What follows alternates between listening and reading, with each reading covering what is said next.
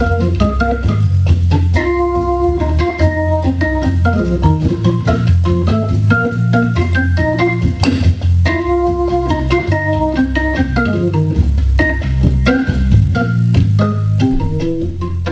Stephen Malk. Hello, Dave. You're sounding a bit subdued. Oh, no, I just thought it's always big and I'll just do something different. That's all, just mixing it up, keeping our relationship fresh, Dave. Well, there's nothing like, a bit of change and a bit of newness to spice a relationship up, Stephen, so I appreciate you, thinking about me. I'm making an effort. Well, that's all I ask, Do your hair nicely every now and again, a bit of lippy. No, just occasionally truss myself up. It's for your own good as well, it's not just for my benefit. I'd like to make it clear to the court at this point that I did not partake in this conversation. That everything that was said by Dave Gorkroger. Oh dear, hello, how have you been? Mate, it's like nearly the middle of February. Blurred is how I am, I think. Work, oh man, I went back to work the Australia Day week. Right. So the 4-day week. And even that was too long. That was not a thing. I'm sure as much as I attended, I wasn't the best version of me that week. You're the poster child for presenteeism. Oh, 100%. I was there. I punched in. And it kind of improved across. I don't know how to wade into this without it becoming a huge story. Plus, I've got a weird cough, which is going around our house. So I had my annual performance review evaluation, insert name for whatever the horror is here this week. Yeah. And I hate those things, Dave. Like, I'm willing to wear on my shoulders that, in my performance at work, I've made some mistakes. I have done some things wrong. I own those mistakes and have rectified them where I can. There have been times where I wasn't aware of some of the mistakes that I've made, and some of my marvellous managers have brought them to my attention in the performance evaluation and at no other time. Oh, that's great. That's really helpful. Oh, it's diabolical. That's why I hate them. Now, I have also had to sit on the other side of the desk and do them for some people, and I have tried really hard to not do that. However, I've also had to try really hard not to be Michael Scott and just be the boss that everyone likes because you just give them a free pass. But the key thing for me, no surprises. There should be no surprises when you have a performance evaluation. No unhappy surprises, unpleasant surprises. Like, Dave, it's great that you're here and you've done a great job, but here's all the things you've done wrong, so this is why we're not giving you a pay rise. Yeah, they're never fun. And look, I realise that that you're far more progressive and enlightened church. It doesn't have a one-to-one comparison to the faith community that I grew up in. But isn't the whole idea that you just get to go, oops, I'm sorry, move on, and bear no consequences for your actions? It certainly seems to be the case for a lot of the clergy. Hello. Look, there's certainly 3 minutes 24 seconds. I think that's a new record for me slandering your faith. I'd also like to point out to the court at this point that Dave Gorkroger brought that up, not me. And hello to the people from my church that are listening. It's with. I was going to say you sell this as to the people at work as you attempting to bring someone back onto the straight and narrow, don't you? That's where those 52 listeners for the podcast are coming from. It's like, watch Malk evangelise with a stupid heathen from down south. Yeah, it's one of my KPIs for the year. No wonder your performance review was so rough. In a post-Royal Commission world that we all now live in, churches particularly were completely reasonably under the spotlight over some of the things that they had omitted, overlooked, chose not to see around the way that some people behaved, particularly in relation to systematic child sexual abuse. Not cool. And part of the Royal Commission was the Royal Commissioner looking at all of these organisations, not just churches, but particularly at churches, and saying, so how are you fixing it? How are you making good on the wrongs that you've committed in the past, you in the royal sense? And what are you doing to make sure that it won't happen again? So let me tell you, in Churchland, there are heaps of policies, lots of checks and balances, lots of very formal processes, annual training for anybody that works with children and young people under the age of 18, to make sure... Look, I'm sure you'll understand what I mean by this. I don't think... It would be impossible for us to say that we can stop it. What we can do is absolutely minimise the opportunity for it. Oh, absolutely. Because there will be people that will try and do it, and they will be on the inside, and they will know all of the things and try and find the holes. And I mean, because I spent some time That's grim, with Scouts New South Wales, obviously, and child protection training for people there is a massive thing, and a big part of the training that they do for the leaders is around child protection and appropriate behaviour. Like not just in terms of with the children, obviously, but with other leaders, and sort of making sure that no one either has or try to avoid the chance for anyone to have opportunity to do anything wrong. And it's a massive thing, as it bloody well should be. Yes. But the horrific thinking is that you wonder now what will be seen by predators as the next soft target, right? I can't imagine someone now maybe volunteering in, say, a church or some of these youth organisations the way that they might have in the past, in terms of trying to get access, because these organisations have lifted their game. The thing that just frightens me the most is that so where's the next soft target? Where's the place that we all have a blind spot now that no one's thinking about, that these people are going to hone in on? Because I don't think I don't think these people are going away.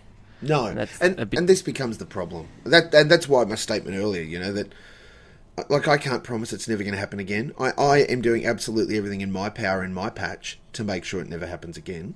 The difficult part in the pendulum swing of this, Dave, is that we've gone from we love everyone and forgive everyone and we'll just move them to the next parish. We've now swung the other way, where even what can be something that is very innocent has to be scrutinised. And that puts pressure on ministers, on youth workers, on people who are involved in community groups that work with young people, that might be untoward or might be undue. However, it's necessary so that they are acutely aware that it's just not a thing and we're not going to tolerate it. I had a presentation this week. Mate, we are diving down the tangent hole.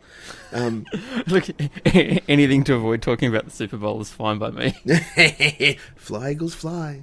I did my presentation, Understanding Your Kids, that I do as part of work that I wrote. That is part cyber safety, part, hey parents, get your head out of your butt, this is how kids use the internet, and part, it's okay parents, we can get through this. Even though you may not understand all of it, here are some tools and some strategies to help you develop how you work with this in your home. So I did it this week, and great. People turned up. They thought it was excellent content. Very happy. The person who was responsible for coordinating the event where I was at shared with me their frustration that one of their children is a part of a swimming club, and that the head coach quite happily takes photos of all of the kids quite happily and posts them on their public Facebook page. Oh, God. Now, the culture within swimming clubs, those that are aware, has been that the rules are you don't step up onto the dais to collect your medals or do anything like that. You don't get a photo taken without putting your club shirt and or jacket on. Yep. A, it represents the club, you look great. B, you're not standing there as a young child in your swimwear. So, this person was like, I don't know whether I should fight this fight, Mulk, because I've had conversations with the head coach, and they're like, "What's wrong with it?" And the kids are like, "Yeah, of course I want to get a picture." You know, because the head coach is like, "Here's such and such. They swam their PB this week, and blah blah blah." Yeah. And it's like she's saying not stop taking the photos, just put a shirt on before you take the photos, because it's not for us. It's not, we hope, for anybody involved with the club. It's the fact that they said that they could guarantee, you know, I guess hypothesizing that the URL of the swimming club's Facebook page, because it is public, will be on a list somewhere where people who take gratification of seeing young people in swimwear and like, it's on their list. Oh God, this is a good way to start a Saturday morning. Well, let's climb out of the pit, right? So that's diabolical, right? It's horrid. So I encourage that person to say yes, be the pain, be the thorn in their side. If it gets to the point, explain to them that because of your role, you know, this is the training that you now have to undertake because of the way that it was just, but it's okay in the past. So that will be, I'm sure, and the person I'm talking about will be very sensitive, and they won't be all, you know, Mulk would just come in and say, this is not happening. I had to pull up a teenage, admittedly, leader at youth group that my son attends. He's moved, because he's in grade 8 now, he has the opportunity to become an apprentice leader for kids' church on Sunday morning. And fine, he went to the training, gave them his email, that's fine. Now we're a bit kind of cautious about who Luke gives his email address to, because that's his private information and not everyone needs to have it. And certainly, because it's a direct contact to him, we don't think that anybody else needs to necessarily, or many people need to be able to email him directly. Fine, in this context, we think it's okay. The first email that they sent out to 50 email addresses at Kids Church this week, but right, I am on this. Sent a reasonably terse but very polite email back to this person, explaining to them how inappropriate it was, that we didn't give permission for Luke to give you his email address, blah, blah, blah, blah, blah. We understand the need to communicate and how this is an excellent way to do it. Please, in future, blind copy everybody's email addresses, because we didn't need to know everybody else's either, necessarily.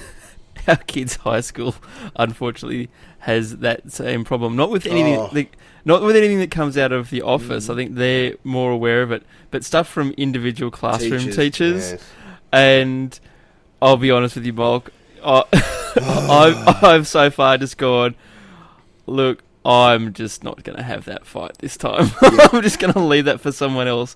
But when you consider like the number of situations where you can have people with, you know, difficult family situations and concerns about communication, all this sort of stuff, I'm just like, this is not good. This is not the way it should be. And I'm getting like, you know, really, really anxious about it. And I'm just like, I can't be that person this time. Like, right now, I can't be that person who goes in and goes, you know, have you thought about the fact that, because quite clearly the answer to that is, well, no, they haven't. Otherwise, they wouldn't have done it. And what's clear is that there's no education process within that school to effectively get teachers up to speed, to help them understand. Oh, but it's email. Like, who taught you to use email? Well, see, that's two very different things here, Dave. No one necessarily taught me how to use email, because I'm of the age that email kind of came to life in my existence. Okay, which is exactly my point. Like,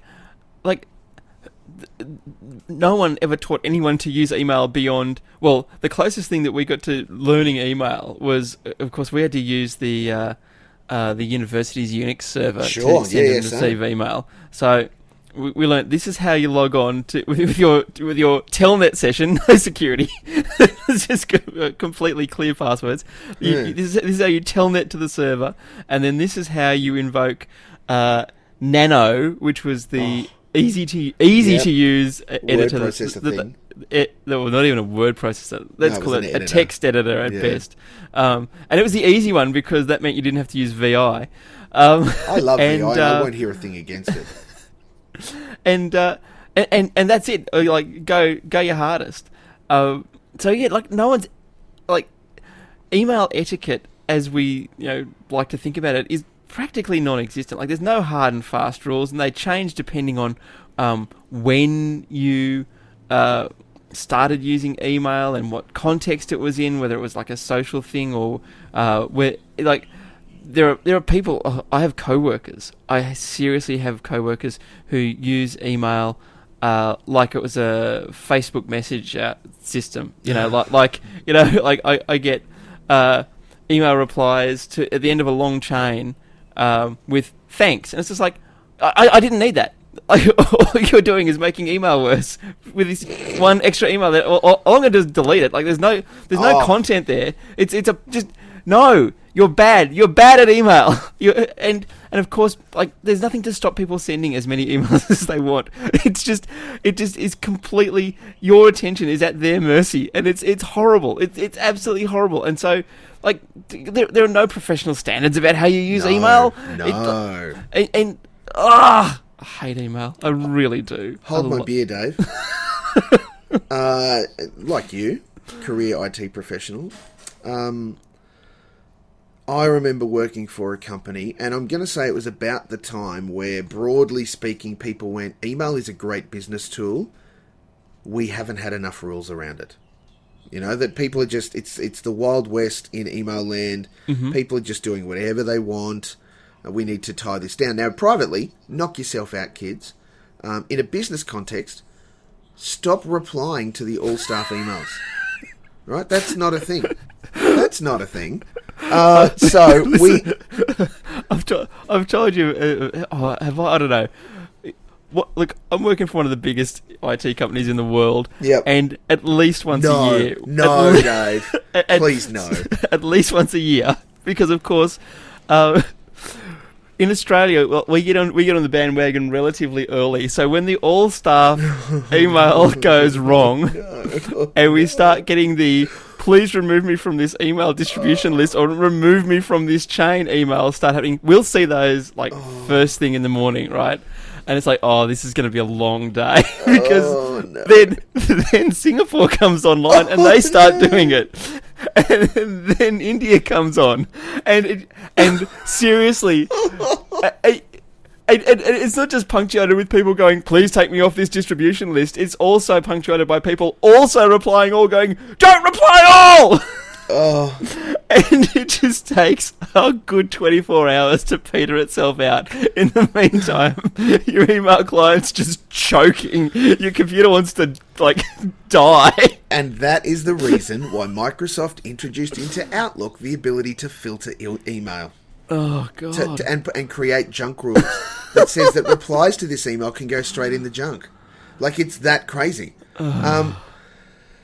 Look, there's a few things to unpack in that. First of all, if someone sent an email to a distribution list, which is controlled by a small group of people, to everybody in the business, no, you can't be removed from the distribution list.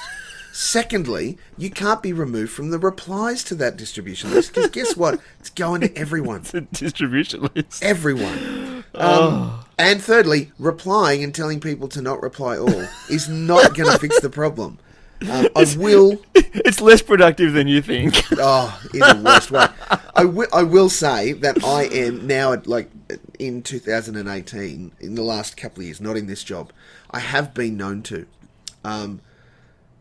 when somebody sends a all staff email, and someone replies all, to then initiate a conversation with them.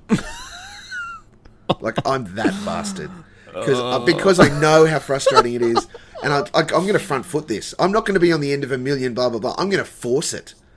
So, for example, if the CEO sent out an email, we've had a really great year. Congratulations, everyone. We're really proud of you. Thank you for your efforts, yada, yada. And some middle manager who is very clearly trying to suck his way up the chain, oh, thanks, blah, blah, blah. We're really proud of my team. They did a great job. I'm like, yeah, they did. Who do you reckon was best? You're awful. Oh, let me tell you, that has paid dividends. That has entertained me for a day.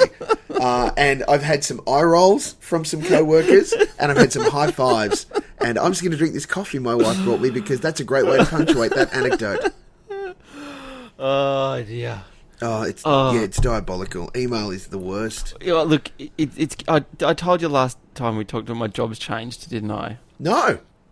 Oh, didn't I? No. Oh, right. Yeah. What is it, Dave? Well, Stephen. Yeah. I'll just sit back and listen. Yeah, well, so my job has been now for over 15 years Wow. to basically run around with a laptop and a screwdriver and a handful of spare parts, Yes. and when things are broken, make them be not broken. You are the saint that I have called on because of our service agreements many times in my IT career. I am the man that when you leave, everyone says, thanks, but I hope I don't see you again soon. Like, Wow. look, Yeah. that's fair enough. Normally, if Dave's there, there's a problem. Yeah, so that has been my role for some time, and being as I am based here out in Albury-Wodonga, you can imagine my workload is not quite as hectic as some of my co-workers in metropolitan areas, and that's always been, just an understanding of, that's how it is. It is what it is. Yep. But allegedly, I've been given a promotion of sorts. Oh, hang on. When you say of sorts, Dave, when you're the one saying it and you're the one that received said promotion, it doesn't sound like it's a promotion. Well, first I need to explain how this all sort of came about. Please, can you? Yeah, okay, so we had a fairly turbulent year last year in terms of the management of the team I work for. So, Yep. so although I'm out here by myself, obviously, someone has to take responsibility for me. And so I'm part of a team that's based in the ACT, but also takes in an office in Newcastle. Great. and some people in Western New South Wales as well, like little one-man shows like me. So anyway, our manager disappeared from the organisation in about late March, early April last year. He was made redundant or fired or literally vanished? She resigned, but it's all very grey. Ooh, Barnaby Joyce grey? No. Just I think bad corporate culture grey, maybe. Who knows? I don't know. No idea. Anyway, so that was all well and good, and the responsibility of looking after our team was handed off to another person who had actually been our manager probably 12 or 13 years ago. Wow. Like as an interim, basically. Handover, you can. Yeah, as an interim, because there was no there was no new manager for us in the wings. Yep.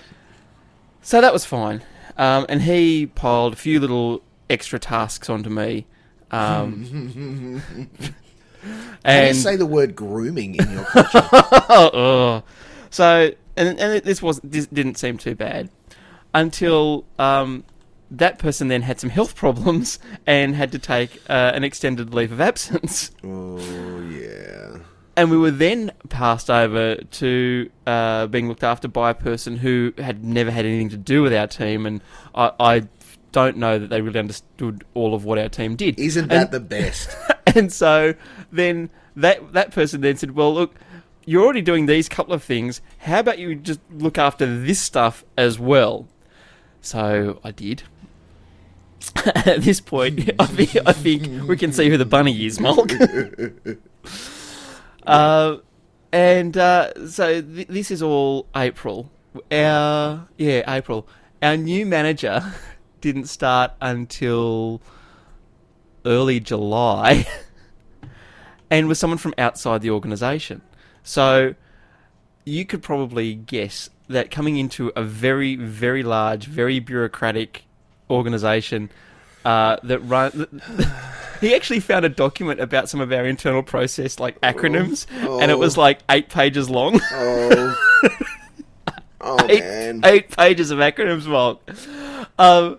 And so he really took some time to get his feet under the desk. And so when he first showed up, they were said, okay, blah, blah, blah. And Dave's looking after this stuff for you for the time being. It's like, oh, okay, no worries. So he came to me and said, look, can you please just keep doing that while I find out where the hell we're at? I'm like, sure, no worries, we can do that.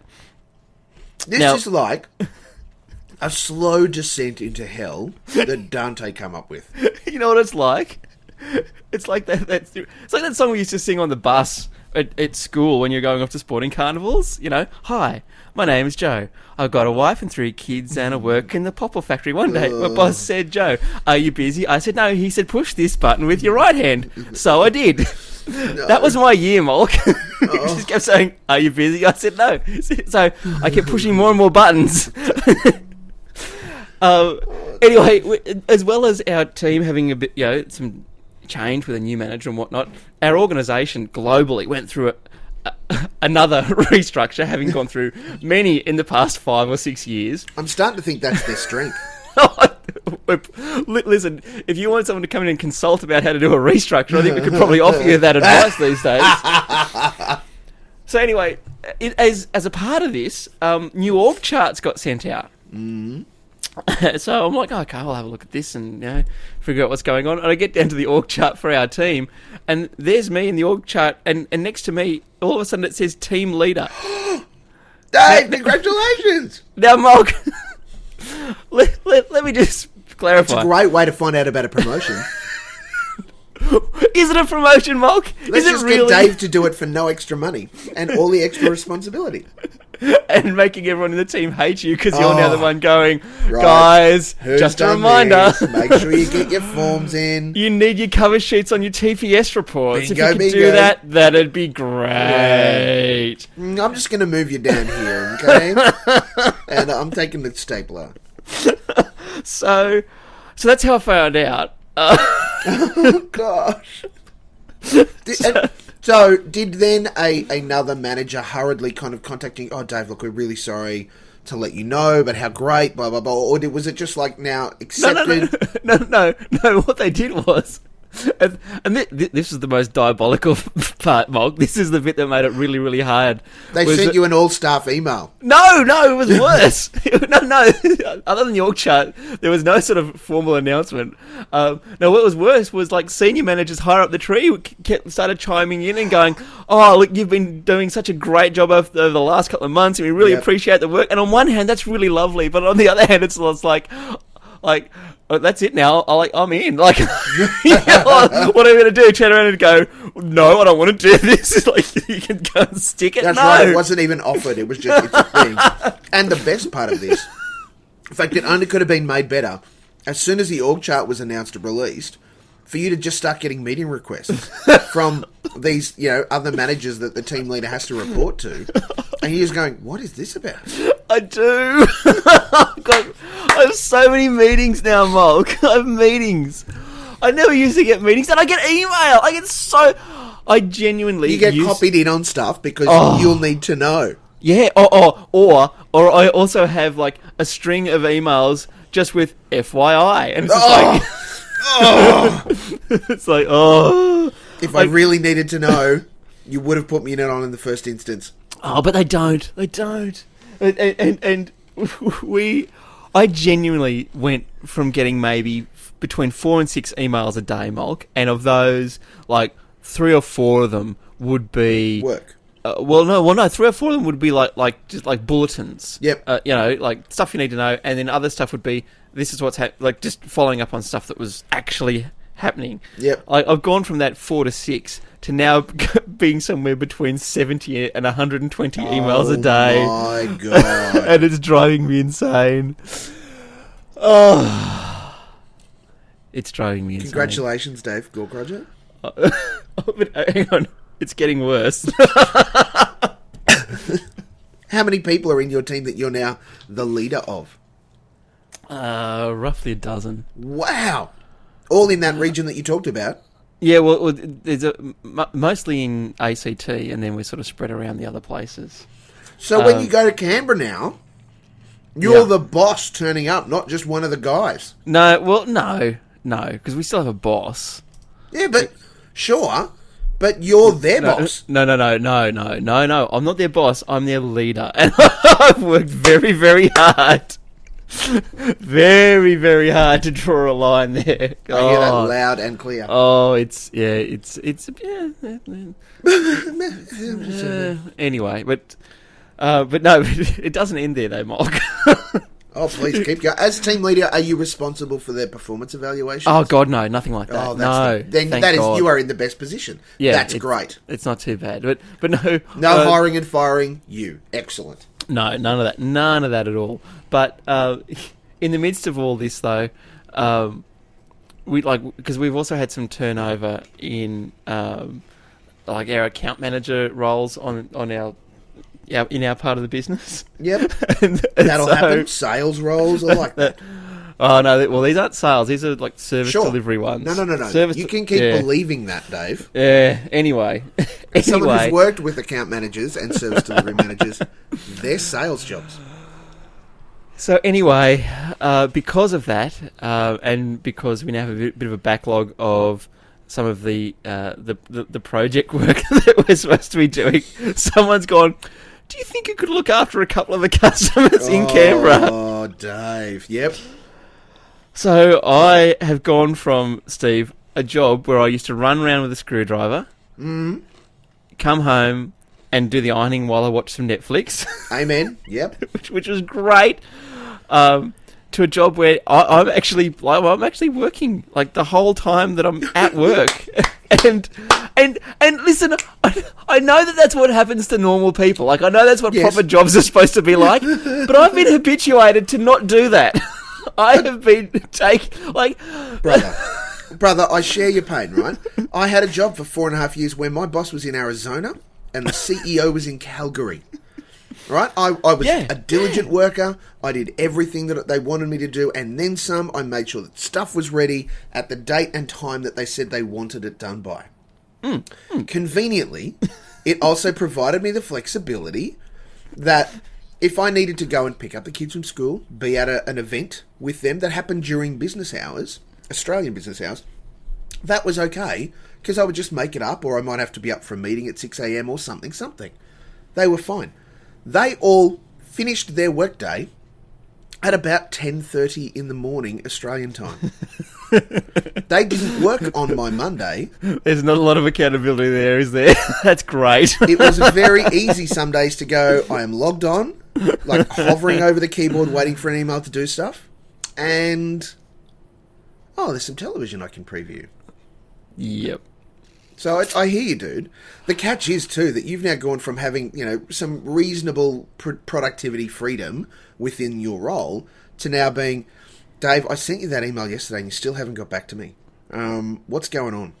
And I really need your involvement in this, blah, blah, blah, blah, blah, blah, blah, blah. Well, again, given the very reactive and crisis-based nature of my role, at least I don't get. So you're still on the tools as well? Oh, yeah. Oh, great. But even the other stuff that I'm dealing with, a lot of the time it's just like, you just don't have enough time for that to become a problem, because like the sort of emails that I get are, okay, we have this critical thing that needs to happen now, and we have absolutely no resources allowed to available. Can you just conjure some up from somewhere? Can you be the person who makes the decision about who gets prioritized over who? You have to be the person.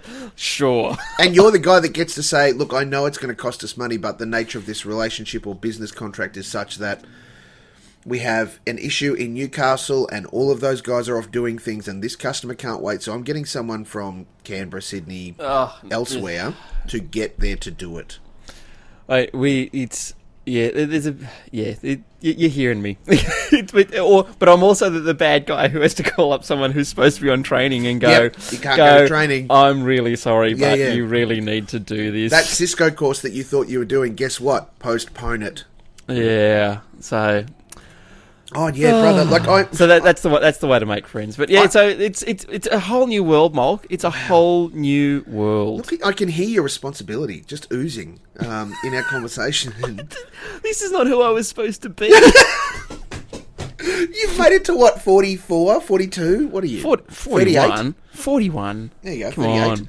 on. You've made it to 41 and only now just started getting responsibility at work, and you are reacting exactly as the teenager that you are should. It's petulant. Well, I want responsibility. I just want to do my job. My job is easy till I do stuff. It was a great job. It was such a good job, Mark. Yeah. Oh, mate, I have to say, the transition back into the normal workforce for me from amazing work from home job. Now, we've talked about the fact that when I would go away, I was going away for 4 to 6 to 8 weeks at a time. So I was, and not, oh yeah, I can be back in an hour and a half, 2 hours, catch a plane, whatever, on the other side of the world. Or plate, if you're a flat earther. We need to talk about those people. So there was some downsides. I went and I worked and I did all of the things, and that was fine.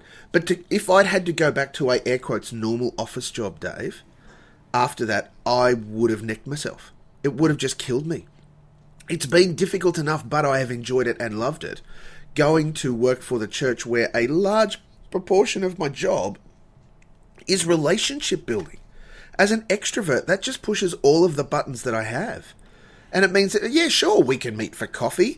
Let's go have a talk about stuff. I want to hear about you. I want to invest in and encourage and be a cheerleader for you. So let's spend a couple of hours talking about what you're doing. That's amazing.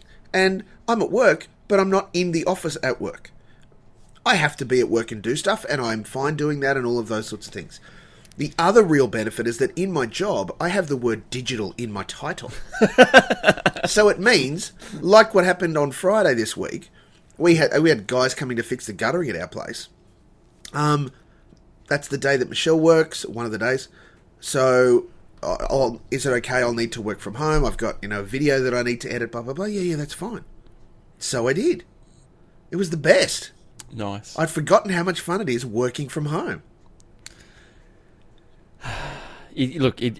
When you don't have a million emails a day. When you don't have a million emails. I'll tell you how bad it's become, Steve. This is how bad. Before we go to the bad stuff, let's quickly talk good stuff. Okay. Were the rest of the guys in your team okay with it? Well, is that in the bad stuff column? No, it kind of happened by stealth to them too, because sure, but they'd have an opinion. Yeah, look, they did. I was in Canberra a couple of weeks ago and had beers with a couple of the guys there, and they were very happy with how everything was working. So they were guardedly laughing at all of your jokes in a way that was naturally loud. No. Oh, no. Some of them would tell me quite bluntly if they thought that things weren't being done correctly. And no, everyone seems to be pretty happy. Did they give you a pay rise? Well, see, here's the thing. Oh. Well, yes, which was very nice. But it moved you into a different tax bracket. No, that's a myth. But the only people who say that going into a new tax bracket ruins you is people who don't understand how progressive taxation works. Oh, look, yes, and I understand how it works. However, I will say that if you are under said tax bracket, like the next one, like just under, and then you go just over it, you don't see a whole bunch of that pay rise.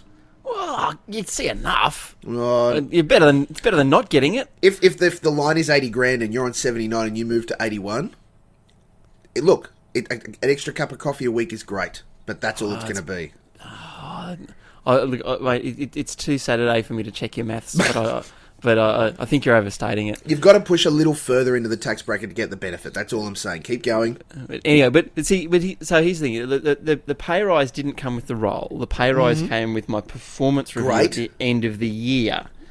Which, when they knew that you were getting the role, yes, which is when I'd already moved into the role.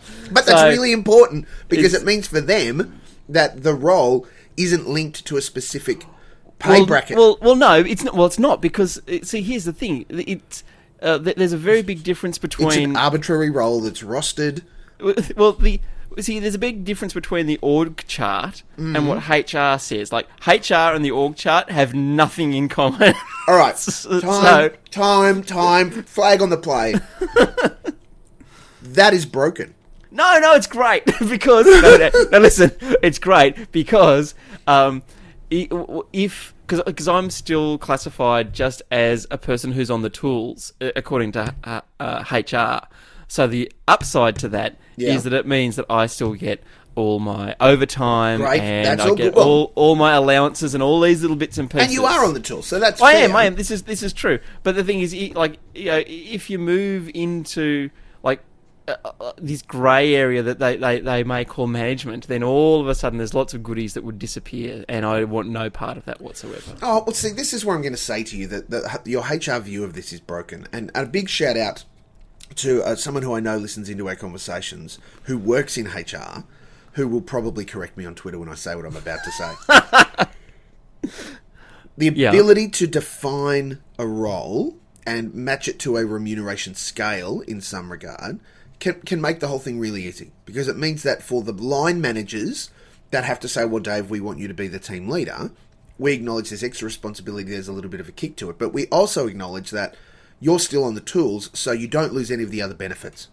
You know, like it's a that thing. If you were to move to be the manager of that group, yeah, it's a totally different thing, because now you're meeting clients, or you're doing stuff, you're writing reports, you're not on the tools, you're not in the field, so it makes sense that you don't get the overtime and the tools allowances and all those sorts of bits. I get it. It's, in my opinion, very sneaky to not align the org chart with like a remuneration scale. Look, That's a bit uncool. I hear you, but I also work for a business where we're still running off our 2002 EBA. That's right. I remember you saying that. That's nasty. You know, there's... look, at this point, you just take what you can get and be thankful. Oh, copy that. I worked for a company, it was a school, that had instituted a unlimited sick leave policy. Oh. Now, the way that worked is that they took out an insurance policy on the staff. Yeah. So everyone got their 10 days sick leave gratis. That was part of the deal, of course. The EBA test has to be that you can't be disadvantaged compared to the letter of the law. But what they did was that the board chose to institute this policy where it meant that if you, for example, fell sick, like significantly ill, that this could then be instituted and implemented, and you would get 75% of your pay while you were off sick. And of course, you had to jump through the doctor hoops and answer the questions. Can you come back to work on reduced duties? All of those sorts of things. Mm-hmm. But in the time that I was there, and this was a staff of, I'm going to say easy, 100, 150 people. 2 people took advantage of it. Like, as in used it. Not took advantage, but used it. Sure. And it was significantly beneficial to them. Mm-hmm. So in our EBA negotiations, we just thought, well, this is the base. This is where we start. And one year, I was a part of them, and the board / company came at us and said, hey, look, we acknowledge things are changing. We'd like to talk about removing this. Everybody on the staff side just went, nope, that is not a thing. We're not getting rid of that. We'll happily talk about other things that you want to do, and we understand it's give and take. But that was so important to some people. I know that one person that was working there was benefiting from the insurance policy that the company, the school was paying for 2.5 years. Because they came down with something. Like, something that just, I think it was cancer or something. But yeah, the surety that it brought to their family, and the goodwill that they had for their employer, they wanted to come back to work. At the end of that time, they did get better in return. They were telling the doctors, I'm fine, let me go to work. And they're like, I think we need to just keep an eye on you. There's still this, and you run out of energy a bit quick because of what happened, and blah, blah, blah. And they were almost whatever. But the reality is that person went back to work and it was amazing. There are other people I know that get that and have to resign and draw on their super and all sorts of crazy stuff. End up either getting better and or worse, poor. Like, with any savings diminished, with no job to return to, with their super that they were looking forward to, it's diabolical, Dave. And I know that not every workplace can do it, but I am a massive fan of the effort that goes into negotiating enterprise bargaining agreements, and when both sides are proactive about trying to make it work best for the company and the employee. Yeah, part of our challenge is, again, because we're in IT and we're all these rugged individualists,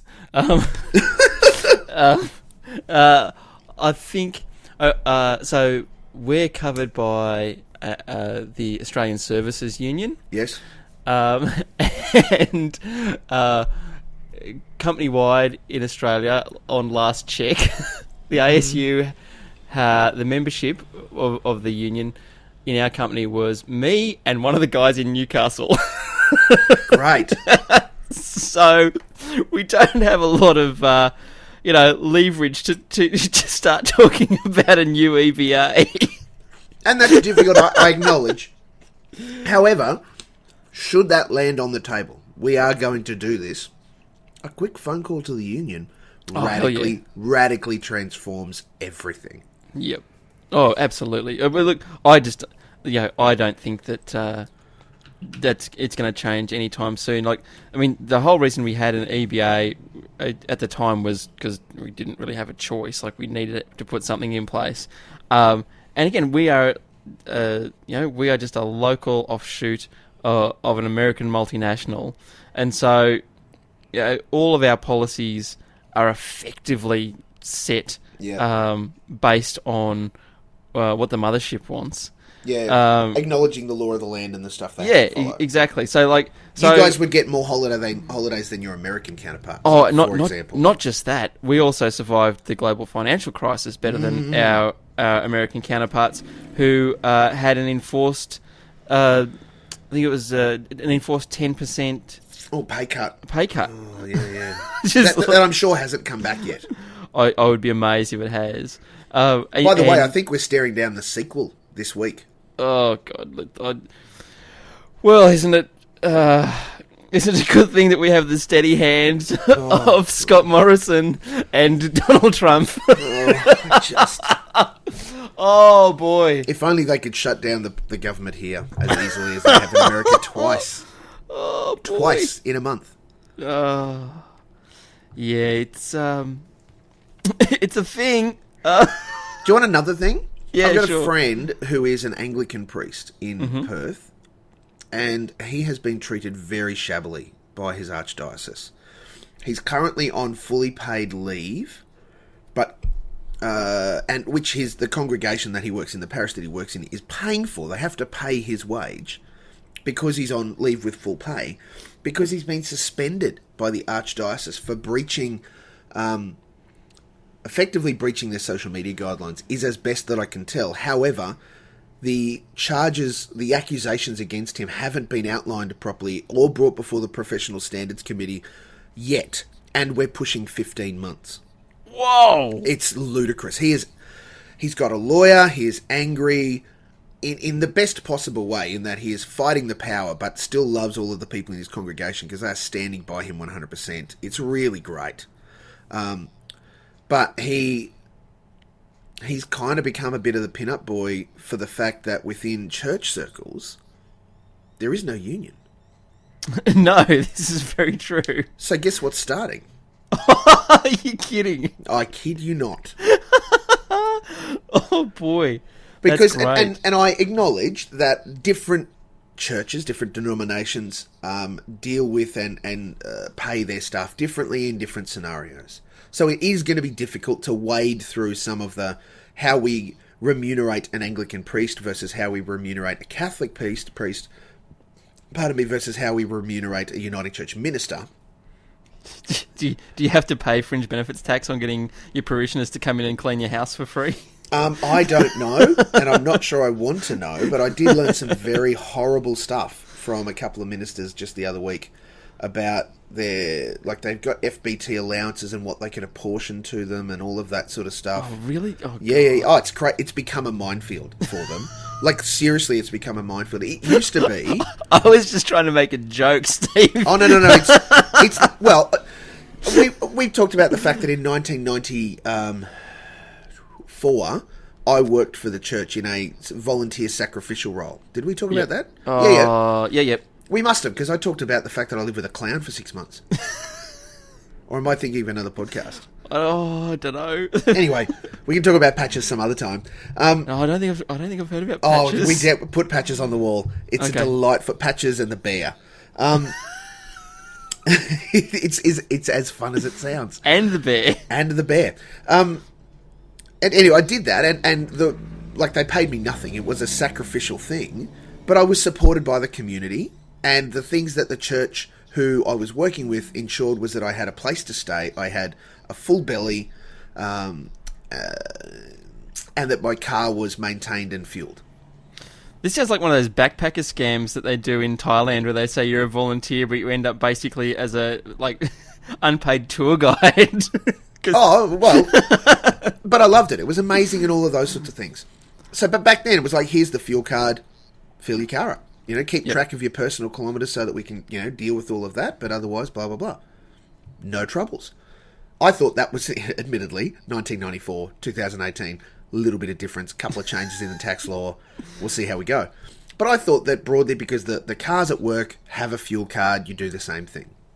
No, it turns out, you get a fuel allowance as a minister, and you have to manage that. How you manage that, I don't know. Because most ministers drive around a bit to go and see people and be at meetings and get involved in community stuff and do all sorts of things. It's not money for gravy. It's you spend that money on your car, and there's no way it would match up. So the only thing I know is that they do get a written into Uniting Church policy, a 2% increase every year. So at some point, they'll eventually get up to $100,000. They're nowhere near that now. I think in about 100 years' time, they'll get up to $100,000. Yeah, of course. But, it's weird, like this whole, the way that the finances, because particularly, I'll talk about the Uniting Church context, that's the one I know. Our ministers aren't paid a wage or a salary, they're paid a stipend. Now, there's a very different legal tax understanding of what a stipend is. My very loose, not very educated version is that basically they're seeing this as a gift. This is a gift being given to you because of the nature of your role, the fact that it's in ministry, and of course the wonderful tax laws that burden themselves back into our deep knowledge that Australia is a Christian country. As much as Scott Morrison would want it to be like that. So it means that there are all sorts of weird tax benefits around how things play out, not unlike a charity, except that as a stipend, it's taxed differently, I think. So they get a slightly different tax rate to us. Because, and again, because it's a gift, it's not like they say, well, you only work 40 hours a week. This is the kicker. As a minister, this week you might do 90, next week you might do 10. No minister I ever know has done 10. But, you can get the phone call at 2 in the morning.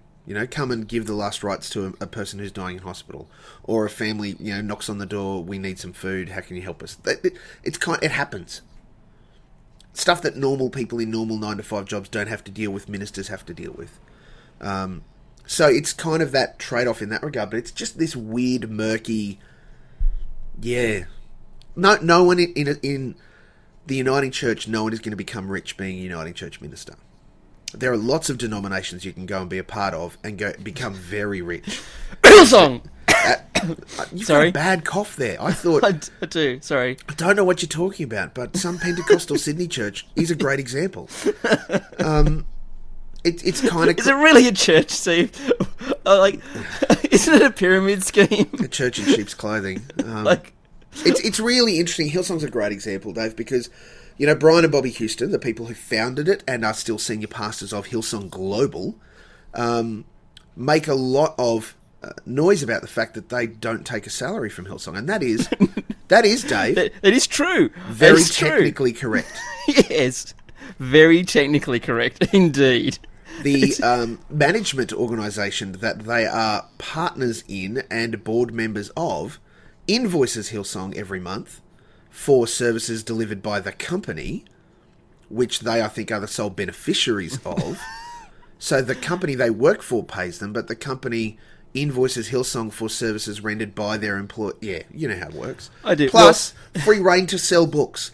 An international unwritten understanding that if I come and preach at your church, there will be a love offering and a minimum bequest of such and such money as a gift. Exactly. Like tax-free gift. That is the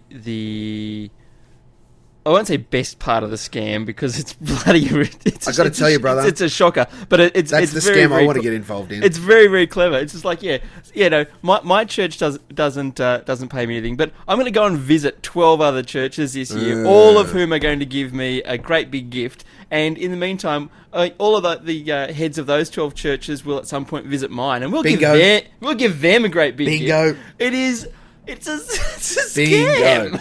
Bingo. And I've got to say that when those so 12 dodgy. churches give us a gift, there is again an unwritten competition as to who gives us the best gift, who blesses us the most. Of course there is. Of course there is. Now, can I put my uncynical hat on for a second? Sure, go right ahead. There are legitimately people who could benefit from this, who have a ministry that is itinerant or connected to a struggling smaller church, that take that money that they're given and plough it back into the community that they're involved in. Because So what you're saying is that they don't try and fix the ARIA charts once a year to have the biggest selling single one week. Or the Grammys, Dave. Oh God! They won a Grammy. Oh no! Dave. Look, the only upside to that is, most of my knowledge of the Grammys comes from The Simpsons, where no one even wanted the B Sharps Grammy. It was like, ugh. Homer tries to tip the bellhop who brought up some dinner, and he's like, "Oh, it's a Grammy," and chucks it out the window. Oh, so good. The Simpsons are way ahead of their time still. Oh boy! So it's crazy, but there are people that are taking that money that are on the fringe of that. Because if you're in deep, you're not going back to a poor community or a small church. No, you're or to a group that is living out what the Bible talks about when it says feed the poor, clothe those that need it, care for the disenfranchised. There is a radical push within even American Christianity to support these people who just don't take the cash. So there's these people that do it, and they then just go, "Here, community, here is the money that I earned," talking about what it is God's doing with us, and the community benefits from it. And these people are inspiring and encouraging, and I read their stuff and I hear what they're saying, and that really rings bells and aligns with me on how I understand what Jesus wants me to do. Some of the stuff that of the people that are connected to either the global Pentecostal conspiracy, or dare conspiracy. I say it, hello, the gloves are off now. Dare I say it even worse, the evangelicals that have decided that Trump is ordained by God to be the president. How do you even do that? The son of Billy Graham is leading this push, and I have to say, his father would be mortified. Now, I've never met either of them. Billy Graham said some amazing things and wrote some amazing things, and people can question the rules that he had around the way that he worked with women and all sorts of stuff. He was a man of integrity who did what he said and said what he believed God wanted him to say. His son has managed to be corrupted by the business of Christianity, and it's abhorrent. It's all pretty gross. I hope he's listening. I know he's not. But Franklin, buddy, chill out.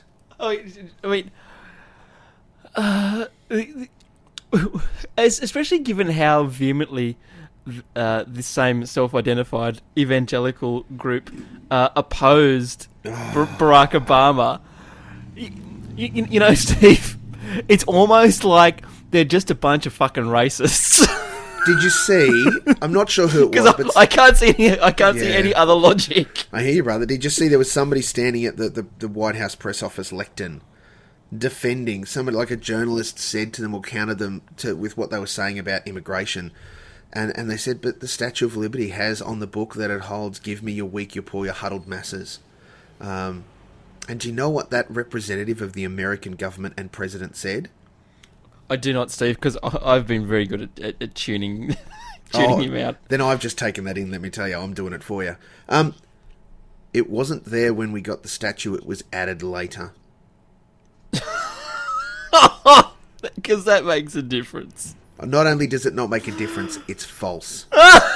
Of course. The gift from, look, I don't know, it was a European country, thank you, that gave that to America at a time when America was the focus of a ton of refugees and immigrants coming into the country, because it was the place that offered so much hope that anybody could come to America, start a new life, and be successful. And that has been the basis of America since white men turned up and killed a whole bunch of natives. That's just how it's been. And what it is now, however, is a far, far, far removed idealistic understanding of what that was. Do you like The Godfather? Take him to the mattresses. I believe in America. Not anymore. Not anymore. Like, there we go. Doesn't that that really sets a tone? Like, I mean, that movie already is about a time and a place. Yep. But if ever you wanted to go, wow, things have changed. Yeah. The immigrant sitting down going, I believe in America. Well, not with not with ICE in your bloody neighbourhood these days. No, sirree. No. Mate, somebody called out the president after he congratulated Elon Musk and SpaceX on their incredible feat of not only putting a car in space, and look, okay, maybe the maths were a bit wrong and they overshot Mars. There's a car in space, Dave. Like a human drivable car in space. But that the booster rockets that got the main payload into space returned and landed safely. And they looked very cool doing so. Oh, the talk is that within some short period of time, they can turn them around in a day. Reusable inside a day. That sounds risky, but but we are like, honestly, in my lifetime now, getting close to the opportunity of just space travel, us just getting in a thing and going somewhere. Yeah, look, I have a feeling that it's going to be Brian and Bobby Houston who'll be on that list before we are. Gosh, if they convert Elon Musk, we're all screwed. Look, let's be honest, Elon Musk is already problematic to start with. There's no question. So, I'm really excited about the SpaceX stuff. I don't follow it as closely as a lot of people that I know do, but I do find it exciting because I am one of those Columbia kids. Like I was one of those kids who would get up and watch space shuttle launches and landings and all that sort of stuff. Like the Challenger disaster is still like a defining moment of my childhood. So I get it and I do love it. But if we can just do it without canonising Elon Musk, for sure, just yet. The hook is though, for all of his faults and foibles, and there are many. This is a multi-millionaire who has put his money legitimately where his mouth is. I think we're going to do this. Let's do this. And worked hard and fobbed off the Russian government when he went to buy, decommissioned ICBMs to start his space program. Just went, no, we can do it cheaper. Like when he went to buy them, they said $8 million, and they were teasing him. He was like, nah, see you later. We'll do it cheaper ourselves. Bye.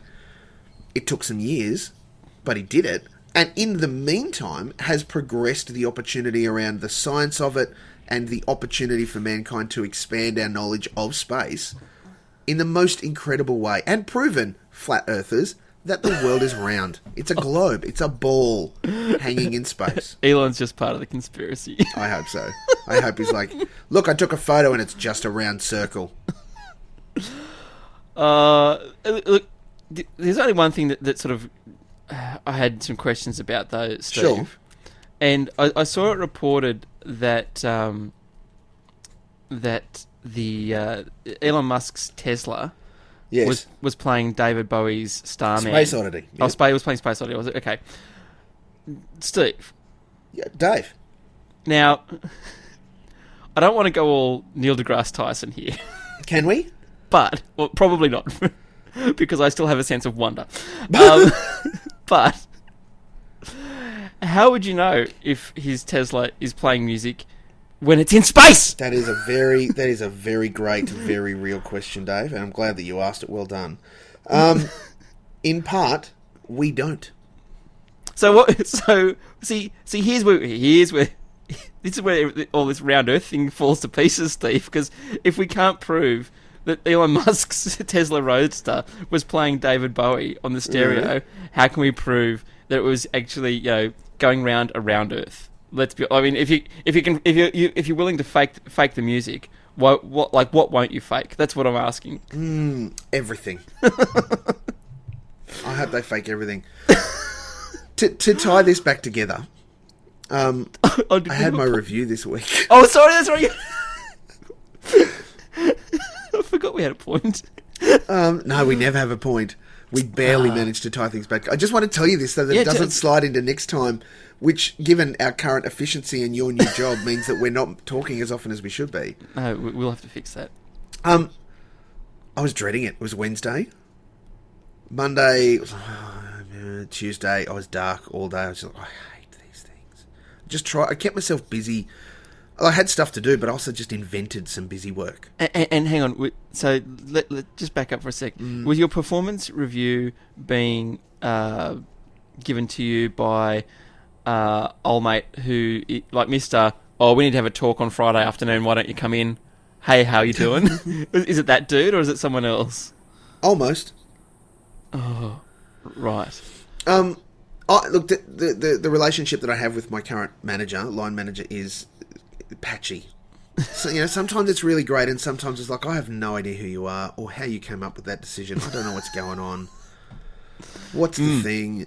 Like in a meeting that we had the week before last, he just said something that just seemed inconsistent with not just my role, but everything that we are about.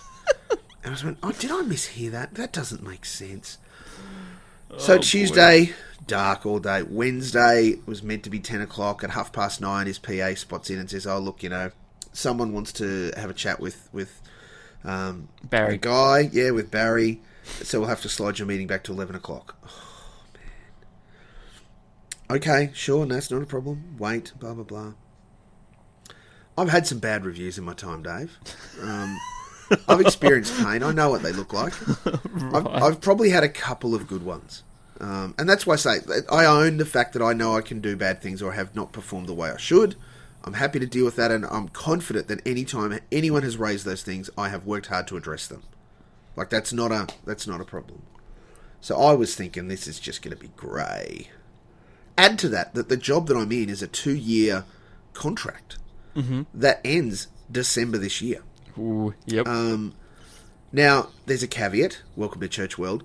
I have a full-time job with the office. I'm just in this project for 2 years.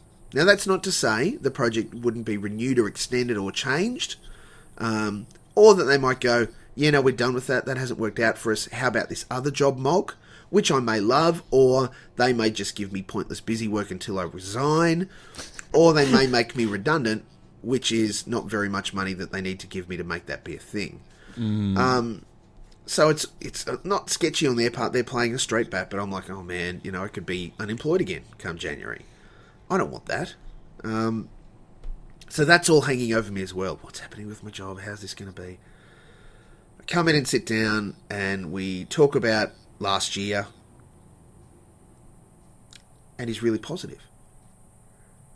And he said, oh, when you did this was really great. And, the examples like we're going through because we have to write how we're going to work aligned to the values of the organisation.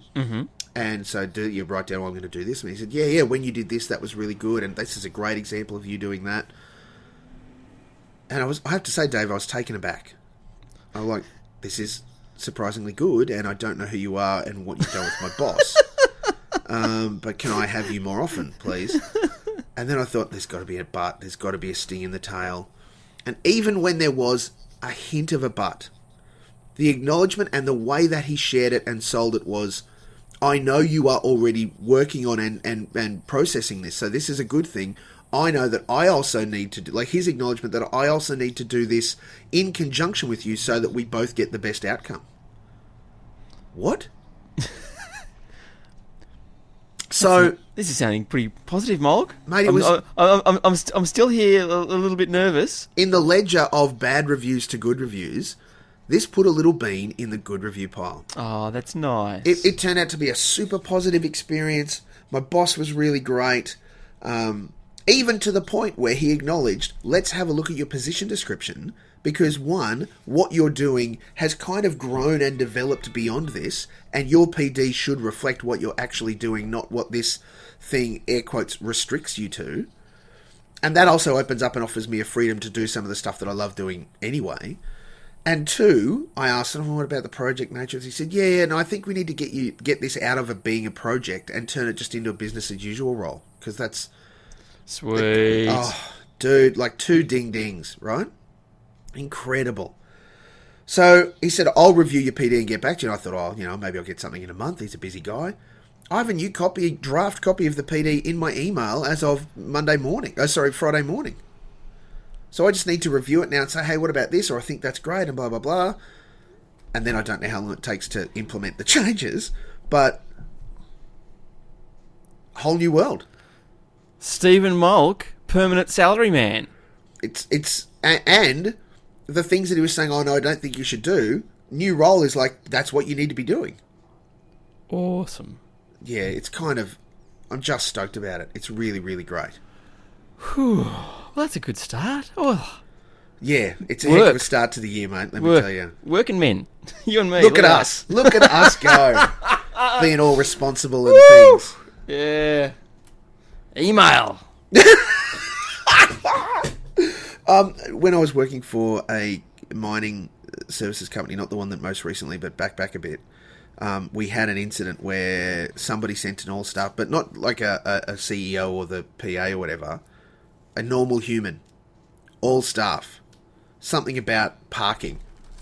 And because of the nature of our business, there was easily over half the company work on mine sites or not in the Brisbane office.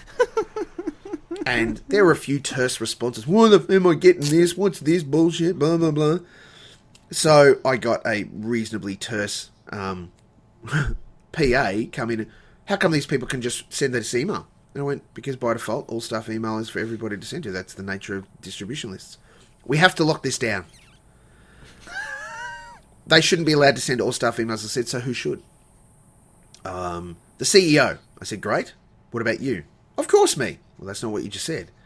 So I said, go away, come back, tell me, give me direct express instructions of who you want to be able to use. I need a list. That's right. A list of people that can use distribution lists.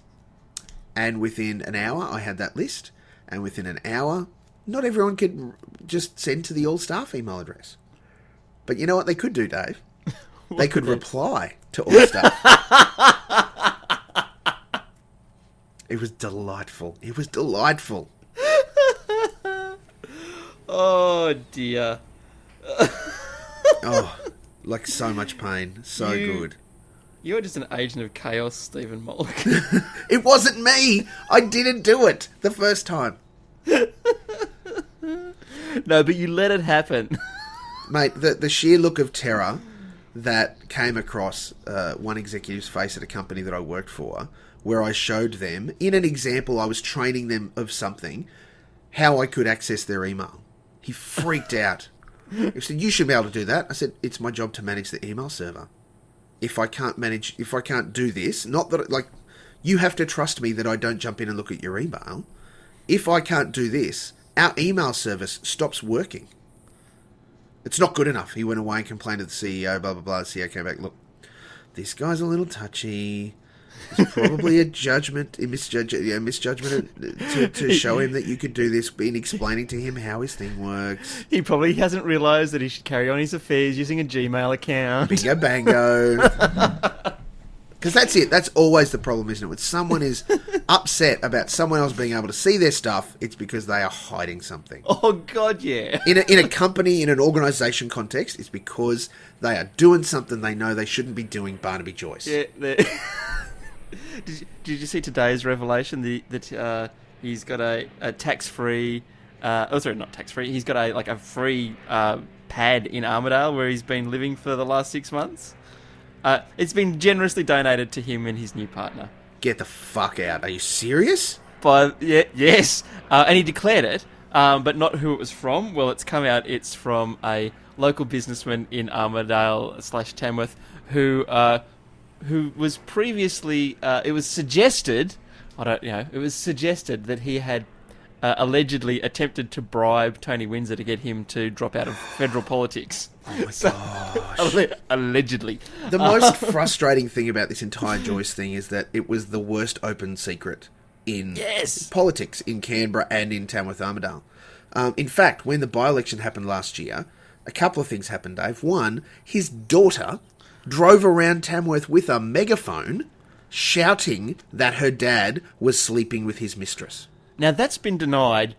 Not that I'm saying it didn't happen, but it's been denied. Oh. But that's hardly the only incident of there's something a bit sus going on here. The other thing is that Shari Markson wrote a piece saying at the time that it was all spurious rumour. She's the one that wrote the article this week, she's outing his girlfriend. Spurious rumour, Dave.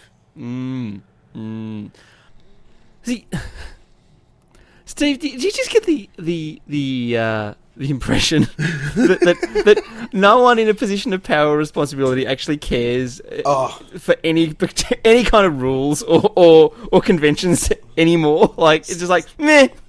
Settle back, friends. We've got to the political part of the show. I got to tell you, Dave, that there are lots of conversation this week about Barnaby Joyce, about what he's done, the fact that he, in his campaign, pushed traditional family values. Imagine being his family who had to move from St George to Tamworth because he wanted to go from being a senator to being in the lower house. So he could be deputy PM. Yeah, so he could be deputy PM, only for him to then walk out on the family. That's yeah. There's a lot of layers of stuff there, isn't there? There's a lot to unpack, and here's the thing: Barnaby Joyce, there have always been questions about some of his choices that he's made, and little bits and pieces that have often just been ruled, off the table or out of order. Do you think, an obvious one is the scrubland that he bought out in the Pilliga? Yes. Which is near where Santos want to do a coal seam gas project. Mm-hmm. Do you think his coincidence? Yeah. But do you think his now ex-wife might know why he wanted to buy that land? After years of him denying that he was setting it up to sell it to someone for coal seam gas extraction, do you reckon his wife would know whether that's true or not? Do you reckon that right now I can imagine the last thing she's going to want to do is talk to any journos or anything like that, and that is completely understandable. Yep. But do you think she's going to feel like that in 6 months' time, or I reckon 12 months' time, about the time that they're negotiating their divorce settlement? That would be the time that I would be wanting to talk to someone. Oh boy, mate! Oh boy, there are a few absolutes in this for me. One, the private lives of politicians aren't our business until they act in a way that is contrary to that which they push on us. So if they, like Barnaby, campaign for family values and then act in a way that isn't around family values, traditional family values, free game. However, the lady in question, I would say, isn't a part of what is public, not public access. Go Barnaby. Except that's right. If it was he was having an affair with someone in town. Well, hang on, yeah. It's very, very different if he started a relationship with someone he'd met in Tamworth versus... The butcher's wife, for example. And the butcher is not a donor. Versus someone who works for him. Oh, my God. And it was pointed out that was a problem, so she was shifted into a very high-paid job in a mate's office. Yeah, that's right. A job that had been made redundant that was reignited for her. Yeah. Please. So all of a sudden, that's not private life anymore. No, that's a scam. This becomes the problem. That's right. When it's A and it expands into B, C, D, and E, guess what is all public? Of the public interest. A, B, C, D, and E. It's diabolical. And you know what's even better is the circus that this is. And look, I don't mean this. Disrespectfully, they're about to bring a child into this world. That child needs its anonymity and the opportunity to grow up being loved by its parents, I hope. The woman, the young lady, Barnaby's new partner, her estranged father lives in Queensland. So guess what Channel 7 in Queensland did? I saw. Oh my God. They arranged to meet him and interview him, and he was the redneckiest redneck from Hicksville with all of the... He just kept saying sound bites. He didn't stop. And they didn't stop filming. And you've got to think that when someone from North Queensland isn't down with Barnaby Joyce, the leader of the National Party, you're straying into some Cataresque weirdness, really, aren't you? Oh, to the point where you would ask, well, in that kind of way that the question doesn't need answering. So why again did Barnaby move to New South Wales? Was it that maybe he'd become disenfranchised with his supporter base? I don't know. No, it was just that, he thought that was a plum opportunity to 100%. move into lower house. As simple as that. I mean, Well, mind you. But this is the catch. There wasn't an opportunity for him in Queensland. No. Because how many nationally seats are held by the National Party in Queensland? See, here's the other thing, though, is so when he moved back to to Tamworth, made a big song and dance about, come from New South Wales, blah, blah, blah. This is a homecoming. But the bastard still wears a Queensland jersey at State of Origin time. And when they play the parliamentary game of rugby union or league or whatever it is in winter.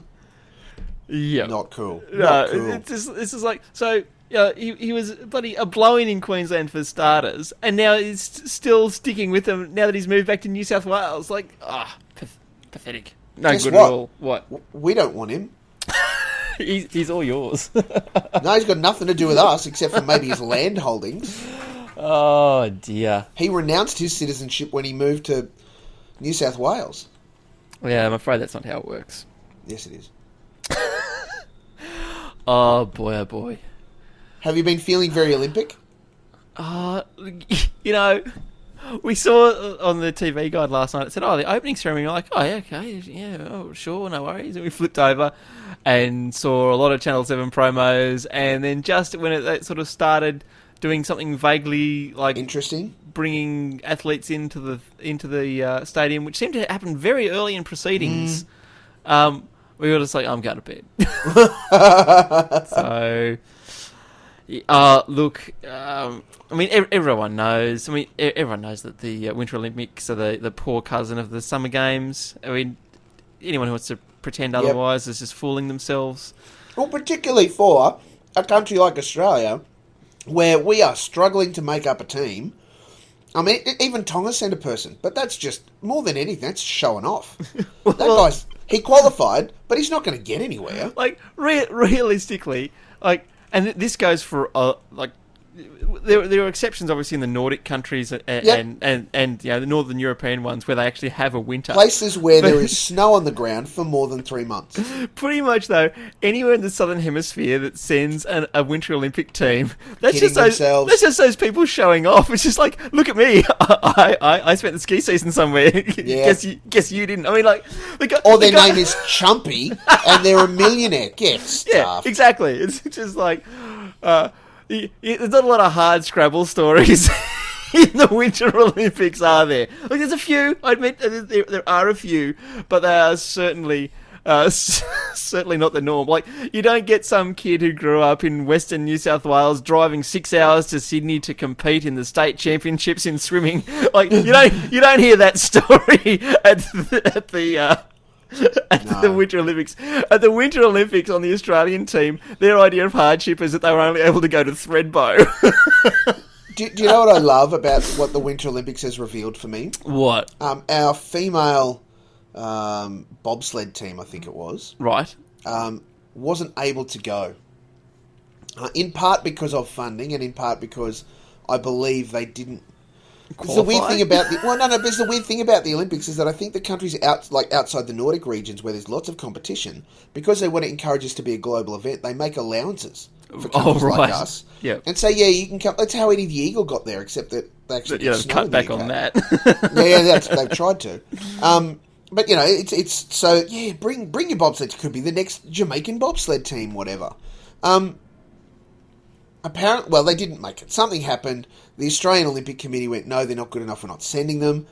Their coach was pretty upset. Do you want to know who their coach is? Who's their coach? Yana Pittman. What is Failed hurdler, Yana Pittman. What does Yana Pittman know about bobsled? Mate, as best I can understand, it's all the run. Right. Like, you're a right. passenger once you're in that steel tube, and the person at the front, There's a bit of steering that happens. there's some leaning. Yeah. But that's just practice, you know. The rest of it, the running is the important bit.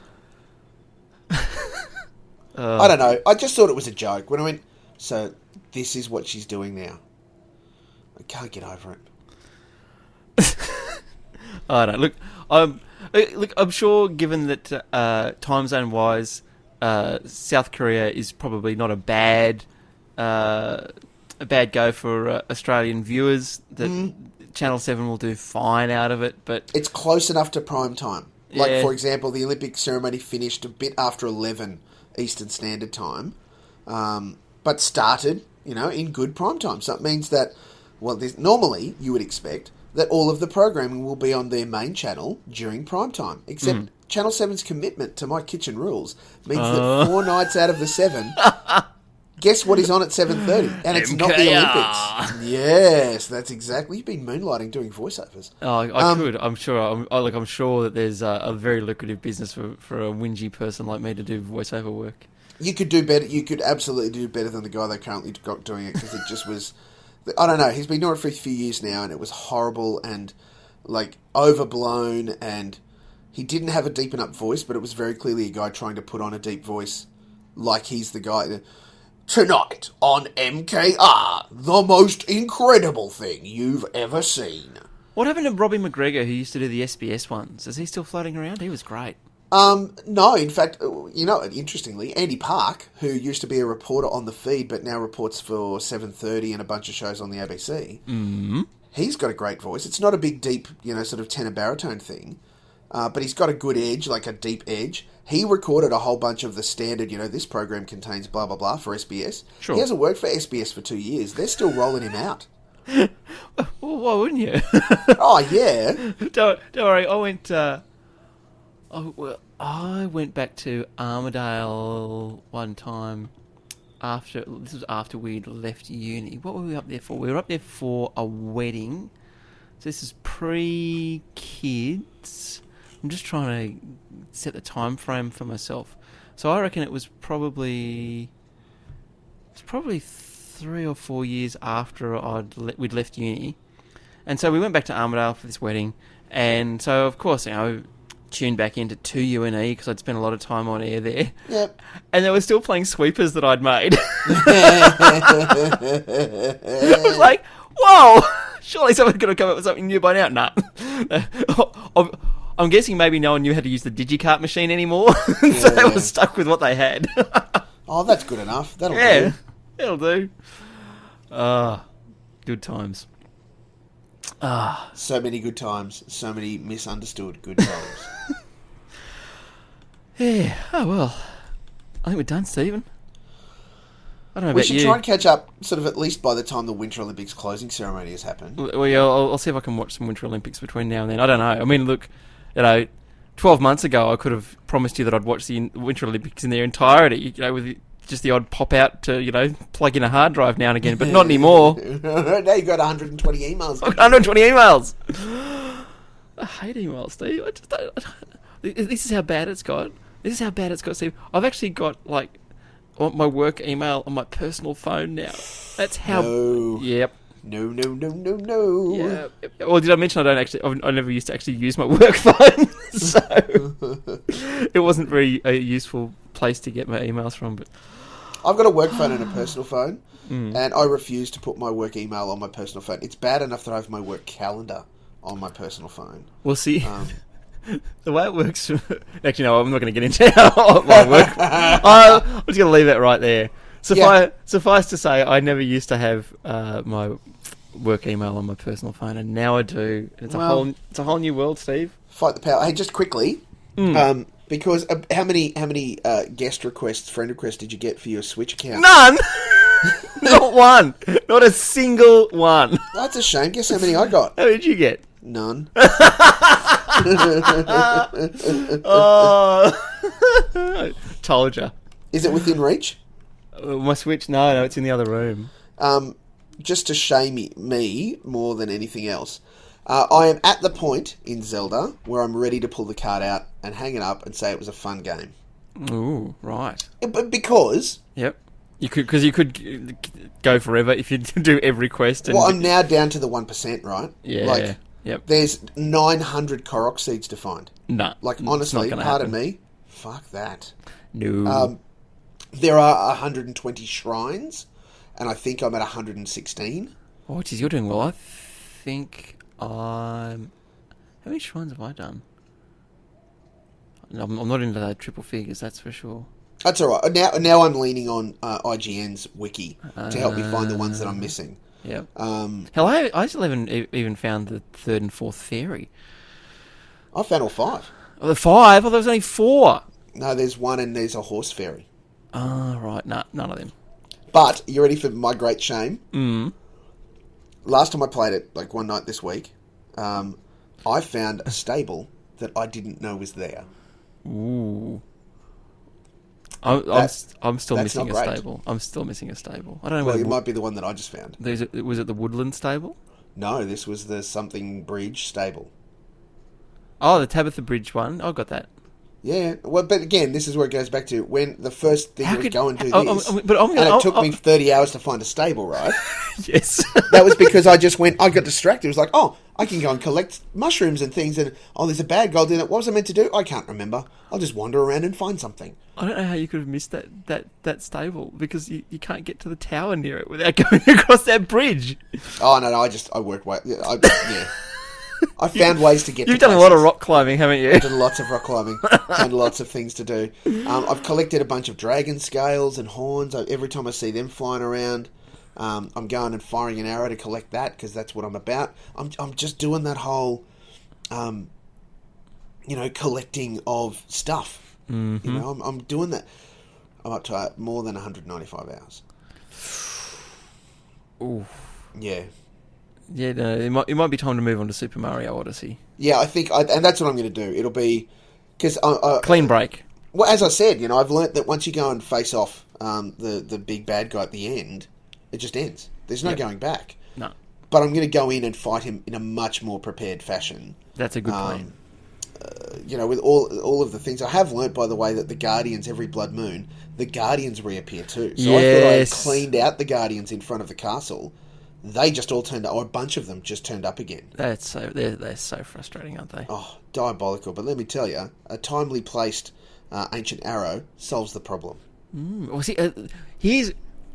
all that ancient weaponry is something that I'm a bit about, because the ancient cores are so hard to find, and I'm really nervous about the idea of like investing in some of that, like especially some of that ancient armor or weapons. Yep. Just thinking, but like the durability on them eventually is going to wear out, and then I'm not going to have them, and I can't get more cores easily. I haven't got anything out of the furnace yet, because I'm just so paranoid that I'm going to miss out on all the stuff. The good news is that the arrows don't need cores.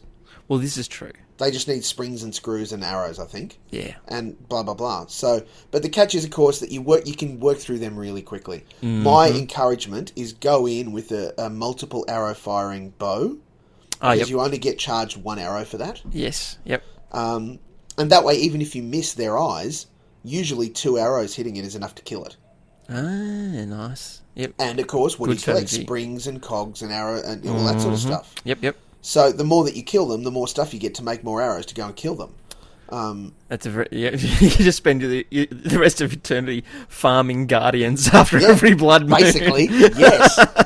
And of course, have you met the guy that runs the Fang and Bone? I have, yes. So you can trade a whole bunch of stuff in to get his magical dollars to buy a whole bunch of extra stuff from him. Yeah, look, I did that, and I thought I was really clever getting the Lionel mask, and I went to take on the guy. Did nothing. Well, it did. Like, it stops them attacking you. Like, but I went to take on the guy who's in the Colosseum. Yep. Let me tell you, he's a bit tougher than the rest of the ones that are just wandering around the countryside. So, use the Cryonis feature, and then come around behind him, and if you've got the sword, Yes, I have. The now. Master Sword, I think it's Yeah, called. yeah, yep. Press and hold. And you know how it builds up in your stamina that does a much bigger hit? Yeah, yeah, yeah. If you can hit them with Cryonis and get behind them and hold it so that you get one full ring of stamina ready to blurt out in the attack, you will eat up nearly a third to a half of his energy. Ooh. So you can defeat a Linnell in no time. Or you can fire an ancient arrow and he vanishes. Ooh. But if you kill him as opposed to making him vanish, you get his weapons. You get loot. Yeah. Oh, incredible weapons too, like stuff I'd never even heard of. So it's worth the fight. And I'm much more bold. The first time I saw him and I tried to fight one, it took me an hour of dying and trying and dying. And then every time I saw one after that, it was like, run away! Have you done the one in the Colosseum? He's like I said. Yeah. He's oh. But now it's like, come at me, bro. You're like, a superhero, bring it on. Stephen Mogg. Oh, I'm just obsessive. But so what's going to happen is that's right. I need to get. I'm getting all of the shrines, and I'm going to arm myself to the teeth. Yep. And then I'm going to fight the bad guy, and I'm going to end it. And I'm going to say, that's it. I'm walking away. I'm done. It's time to go into Super Mario Odyssey. Isn't it then time to go into a speed run? I've put 195 hours into this. Can you imagine what a speed run would look like? Yeah, nah. And I kind of have got one eye out and ear to the ground because Nintendo know how successful Breath of the Wild has been. What's going to be the game that takes its place? Because right now there is nothing. Nothing even similar to the depth and breadth and the way that it looks and all of the stuff. There's got to be something. Like the Breath of the Wild 2 or whatever the next Zelda title is has to be at least this incredible and enveloping. Fingers crossed. Oh, please, please let it be so. And listen, mate. Just remember, there's always Wii bowling. Dear Universe, please create and deliver to me, about 2 weeks before my next set of holidays, the next Zelda title. That would be perfect. Thanks, love, Mog. Not a bad idea. All right, I need to go and drop children off at things. You do that, and not just like, I don't mean like cliff faces, but you know. No. And you don't mean the toilet.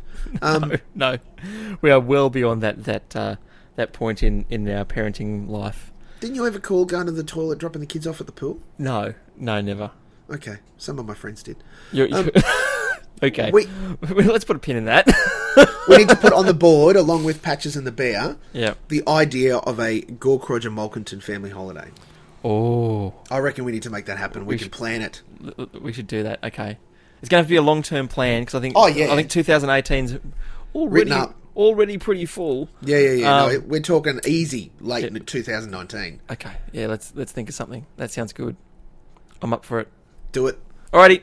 Thanks. Love you, Steve Mogg. Love you too, Dave. Bye.